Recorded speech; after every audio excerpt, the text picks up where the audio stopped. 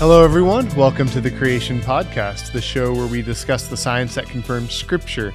I'm your host, Trey, and my guest today is ICR research scientist and geologist, Dr. Timothy Clary. Thanks for joining us today, Dr. It's Clary. wonderful to be here again. Good. Yeah, we love having you on the show because you rock. Oh, I'm sorry. That's a good pun. Thank you. All right. So, Dr. Clary, today we're going to talk about carbon dating. Now, from my understanding, very limited understanding, albeit, that scientists use carbon dating to determine the age of the rocks and fossils and other such things. Can you provide a little clarity into what that is? Well, it's not quite true. I mean, people have that perception all the time when they take a class. If I'm teaching a class or something like that, they always think, well, doesn't carbon-14 tell us how old the rocks are? I'm like, well, it really doesn't. Carbon-14 only works on organic compounds, really, things that were alive and are now dead. Okay. And then so you can date things like plants, you can date things that are, human bones, you can date things that were alive at one point and have since died. Okay. And so rocks it doesn't work in unless there's organics in it, but the idea of carbon-14 is that it has a limited half-life. It decays away, half the half-life, they call it, half of it disappears or decays away every 5,730 years or so. And so that's the current rate. And so that, every 5,000 years, you lose half what you had. And so as a geologist in the evolutionary world, you believe the Earth is billions of years old. You believe many of these rocks are millions of years old. They don't even use carbon-14, even if they have organic debris like coal and things in the layers where they could use carbon-14, or bones like dinosaurs, where they could use carbon-14, they still don't for the most part because they don't believe there's any carbon-14 left, that it all had decayed away. Okay. So carbon-14 is interesting because people hear about it so much because it's used more in the archaeological community. But it only goes back, some people say 60,000 years at the oldest before it's pretty much not measurable. Maybe you can push it to closer to 100,000 years, but that's pretty much it. Then you're measuring things that are really, really minute because most of it's decayed away. So how it really kind of works is an animal dies. We'll use King Tut, for example. Okay. He dies. They mummify his body. They take a little tiny piece of his body, go through the whole process and the mass spectrometer and all this detailed chemistry, and they determine essentially when he died. And because you measure the amount of carbon-14 that's left. And so you and I, we're alive. We're breathing in CO2. We're eating plants. We're eating animals that ate plants. We kind of get in an equilibrium with the world today. And so today's world, everybody pretty much is the same age. If we were to date your great-grandmother or someone that's really, really old, and ourselves take a little piece of our hair or something and get the carbon-14 out of it, you could actually see that we're all the same age because we're all in equilibrium. Gotcha. So I'm the same age as you. You'd like to believe so. I'd like to think that. But once an animal or an organism dies, they stop bringing in carbon-14, and the carbon-14 they have kind of locked in their body starts to decay away. Okay. And so it gets smaller and smaller and smaller. They're no longer eating or breathing. They no longer add in new carbon-14 to keep the equilibrium level up. And so we can kind of determine when, for example, King Tut died. Now, carbon-14 is accurate for a few thousand years, I believe, because they were able to tie in coins of certain, Roman emperors and things like that back for a few thousand years. Right. They can verify the dates that they're finding in the same layers of sediment to those dates and the organic debris that they find, and they can get that and verify that. So I think it does work for a few thousand years. Okay. But beyond that, all bets are off because we don't know what the atmospheric carbon levels were. And this is a particular problem in the pre-flood world. We think there was a lot more carbon in the pre-flood world. Everything was kind of lush and green, and CO2 levels might have been much different, much higher than they are today. And there's some indications of that in the rocks. Right. But that would throw the carbon-14 out of whack and make everything look really, really old because there's more of the stable isotopes like carbon-12, which is the most common isotope. Again, these terms you're looking at me like, what's an isotope? Isotope is the same element with a different mass. It has an extra neutron in its nucleus or more. So carbon-12 versus carbon-14. Carbon-12, they all have 6 protons. Okay. That's what makes them carbon. But carbon-12 has 6 neutrons, so when you weigh it, the chemists have determined they're about protons and neutrons weigh about the same, the mass. They get carbon-12, 6 and 6. Carbon-13, you have 6 protons again to make it carbon, and an extra neutron to give it a mass of 13. Those are both stable. We don't see those decaying. They're not radioactive. But then you add an extra neutron in, which is a very small amount. Each one of these, there's a lot of carbon-12 out there. Right. There's a little tiny bit of carbon-13, and there's even less carbon-14, even at today's rates. Okay. Which is made up in the upper atmosphere, and there's a kind of a constant production of it. But the carbon-14 then has that second neutron that makes it weigh or has a mass of carbon-14 because there's 6 protons and 8 neutrons. And that makes it unstable. It's kind of like a tire that's got, it's not balanced right. It's just going to kind of wobble, wobble, wobble. Eventually, spontaneously, it'll decay. Right. And it reverts back to nitrogen. So it's a simple process. There's no intermediate steps. What geologists use for the really old, what they say are old rocks, to get these old dates, which again we don't believe are accurate, is they use other methods that work mostly with igneous rocks, using argon, decays of argon, potassium, argon, that sort of thing. Sometimes uranium, lead. But there's a lot of intermediates in those. They're very complicated systems, and we think there's so many assumptions built into all methods that most of those methods that get to millions and billions of years are inaccurate. Okay. And you can't verify them. With carbon-14, at least for a few thousand years, you can verify based on coins and things found at that same level. And, the most recent... At least reasonably right, so. the most recent past, we assume, is probably the most likely, like our atmosphere is the same. Right. But if you go too far in the past, like even Ice Age fossils, the Ice Age fossils seem to be out of whack. Suddenly the ages go way up. And it's probably because the carbon was much different in the atmosphere at the time. And if you have a lot more carbon-12 and carbon-13, and, the same amount of production of carbon-14, right, but you have a lot more of the other isotopes, everything's going to look really old. So right off the bat, these look old. And we've actually dated coal seams. We've dated dinosaur bones. And some of the secularists have as well. Some of the evolutionary scientists have dated coal with carbon-14 just to see what happens, trying to get a zero. But they don't get zero. They get measurable carbon in oil, coal, dinosaurs, even diamonds.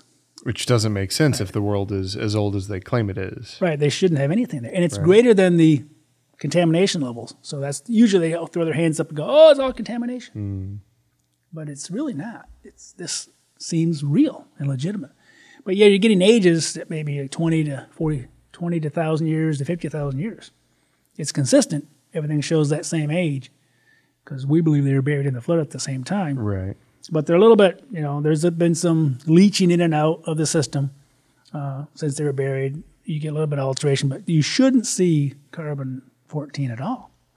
And so some creationists say carbon-14 is their best friend. In some ways it is, because it shows stuff that should be at zero, should be reading, numbers so small we can't measure them, so they essentially should show zero. But yet they always show measurable carbon above the contamination levels, always consistent, 20, 30 to 50,000 years old, even the dinosaurs. Right.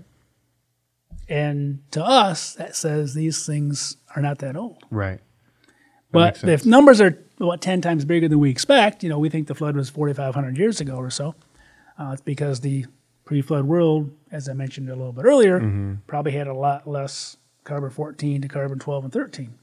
Because there's a lot more carbon in the atmosphere in general. And regardless, a few thousand years difference is a lot closer than a few million years difference. That's right. On the other end of things. Their claim is dinosaurs are 66 million years old or older, back to like 230 million years now. But we don't see that.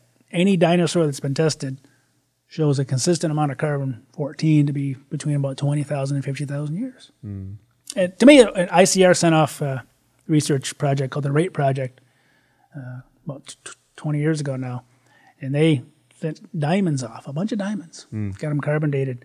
And it's hard to contaminate a diamond. Right. Diamond's one of the most hardest natural substances on Earth, and they found measurable carbon in all those as well, and show them the same ages. Old, but only tens of thousands of years old. And so they're supposed to be billions of years old. Right. Most of the diamonds that people are wearing and stick in their ears, on their rings, they're supposed to be 1 billion years old or older. There should be no carbon-14 in these. How does the carbon-14 get in there? Nobody's really answered that. They're not that old. They're not. They're not that old. That's the answer. Yeah. Well, that's what that seems to indicate to me, at the very least. So let's actually shift gears a little bit. Let's talk about the other dating methods that you mentioned. What's up with those? Are they reliable? Are they accurate? What kind of ages do they give? Well, I don't think they're very reliable at all. I mean, and the tests show that, and we'll get to that in a minute. But these other methods, they usually date igneous rocks. Right. That works the best on igneous rocks. They can do some sedimentary rocks and some things, and some detrital zircons and things like that. They can extract out of sandstones, and they can kind of see the maximum ages of things. But for the most part, they're using minerals from igneous rocks that crystallized. Okay. And they kind of determine the time of crystallization. And you can use metamorphic rocks as well that were changed, but that's a little trickier. But for the most part, they're using these really slow decaying elements that are isotopes, again, of potassium, isotopes of rubidium turning to strontium, and some of these rather obscure chemical elements. But there's, uranium to lead, that sort of thing. Right. But they come up, those are the things that have really slow half-lives. We're looking at 400 million year half-lives and things like that. Really slow measure. Yeah, and they have to measure the half-lives, by getting a chunk of that particular material and watching it decay for a while. And so you wonder if they're off a little bit, and that's going to throw things way off. But for the most part, it seems like they're getting today's decay rates accurate. So that's one assumption they have to make is, are the decay rates, measured correctly? And they seem to be for the most part. Okay. But then they also assume that they never changed. And so there are instances where we're seeing even today some of these elements that are radioactive actually will change their decay rate under certain conditions. Okay. And so that assumption may not be as valid as well. And then another assumption they assume is there's been no in and out of the system type of thing when they measure these rocks. So they're measuring a rock. They're saying this rock decayed into this rock. That's called the parent rock, is the original radioactive element, turns into the daughter. So carbon-14, that's the parent. Nitrogen-14 is the decayed product, that's the daughter. So all these radioactive elements have, original amounts and then a daughter amount. It's kind of like having one of those sand clocks, where you tip it over. Hourglass, yes, hourglass. And you're kind of watching it decay, and so you can see what's happening today, but you don't know if it was, how much sand was in the top initially, how much sand was in the bottom initially. They assume they know, they can tell how much, and that gets a little tricky, especially when you consider that there's groundwater flowing through these rocks continually. Right. And once they're below the water table, you have, if they're really millions of years old, you've got millions of years of leaching of minerals in and out of the system, and so you really can't tell. Can that water put minerals back in as well? Water can put minerals back in. And some of these minerals, like uranium, is very soluble. Mm-hmm. It dissolves away. Okay. And so you're removing a lot of the uranium, and you're left with maybe more lead, and so that's going to make things look older as well. You remove away a lot of the parent, and so to get the original amounts is very, very tricky. And I don't believe they can, validate these dates that they're putting out there. And they assume they're all real. Right. They teach them as fact. You read the geology textbooks. Well, because it fits their narrative. It fits their story of deep time. And so they a lot of times you'll get dates, scattered dates, and they'll pick the dates. So these are the accurate ones. These obviously can't be correct because they're too young. We'll just ignore those old. data points, right? Yeah, and we've sent off samples in Grand Canyon where there's a lava flow that's buried near the bottom, underneath all these sediments, flood sediments. Then there's lavas on the top that pour down over the canyon. And those lavas that pour down over the canyon come up as older than the lavas underneath all the sediments of the canyon, which logically is impossible. Inconsistent. But that's the kind of things you see sometimes. And so what really gets me, and I talked about this in my book a little bit, A Carbon and Stone, I summarized this, and other creations have pointed this out. There's been evolutionary or secular scientists have studied known volcanic eruptions. Right. In Hawaii and Italy and places, dated those. They're historic eruptions. We know when they happen, like Mount Vesuvius. You know when it happened because of historic records. And they date those rocks, and they get rocks that are orders of magnitude out of whack. They get millions of years. Right. And so there's only been about one instance that I know of where they actually got the right date.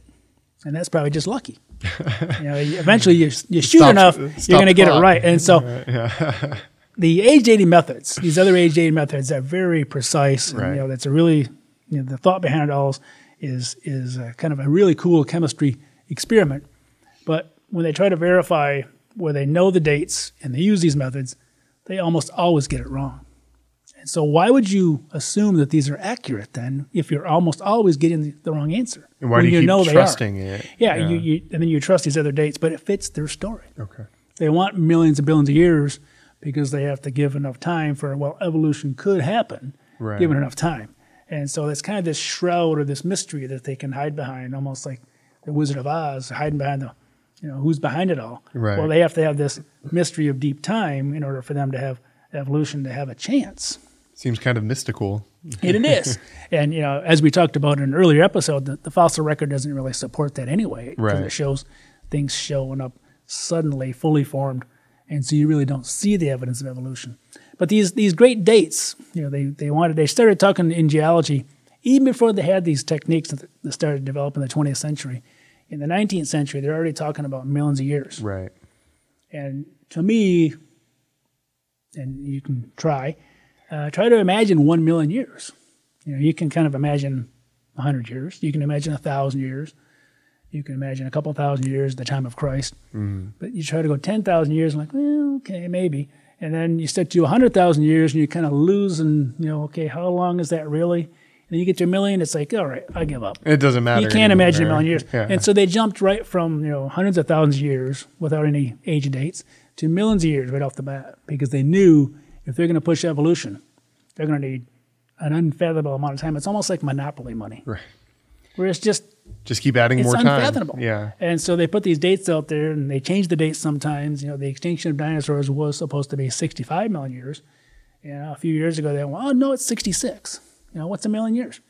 No big deal. But 1 million years, if they were real, that's a significant amount of time. Yeah. I think. I can't imagine it. Right. But the problem, and that's one of the problems. And so they come up with these numbers that are just really unimaginable numbers. It's almost like they're just play numbers. But that's what the techniques do. And they're based on all those assumptions. Right. That they measured the decay rate correctly, which is probably the most likely thing. But then they assume that decay rate has never, ever, ever, ever, ever changed throughout all of eternity. Right. And then the other assumption is they can measure the parent product amount, original amount, and the daughter product amount, what's been derived directly from that parent accurately as well.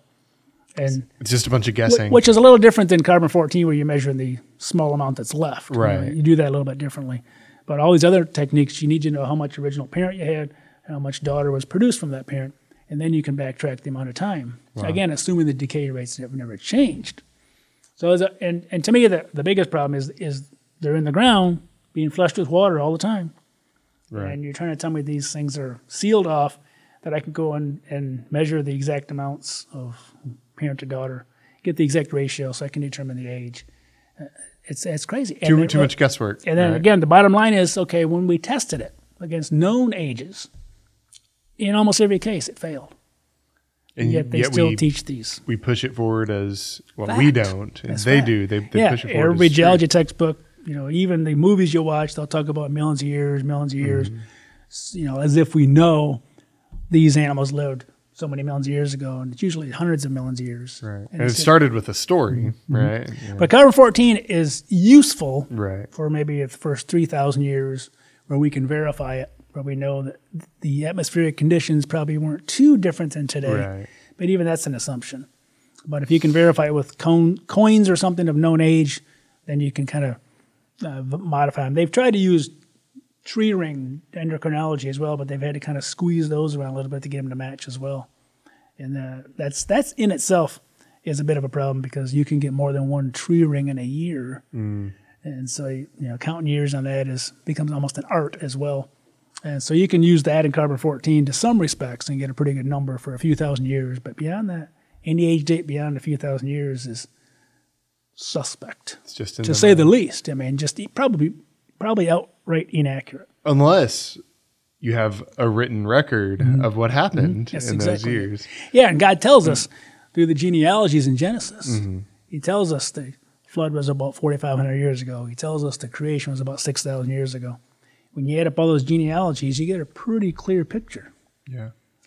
People around here have said this before, and this isn't my idea, but if you were to read the Bible, give a Bible to someone who didn't ever hear about the millions and billions of years, they would read the Bible, they'd say, oh yeah, the Earth's 5,000-6,000 years old. If there wasn't already that presupposed notion that's kind of like pushed into you by culture and society and the public school system, and we're seeing today what's called science isn't really based on science in many cases.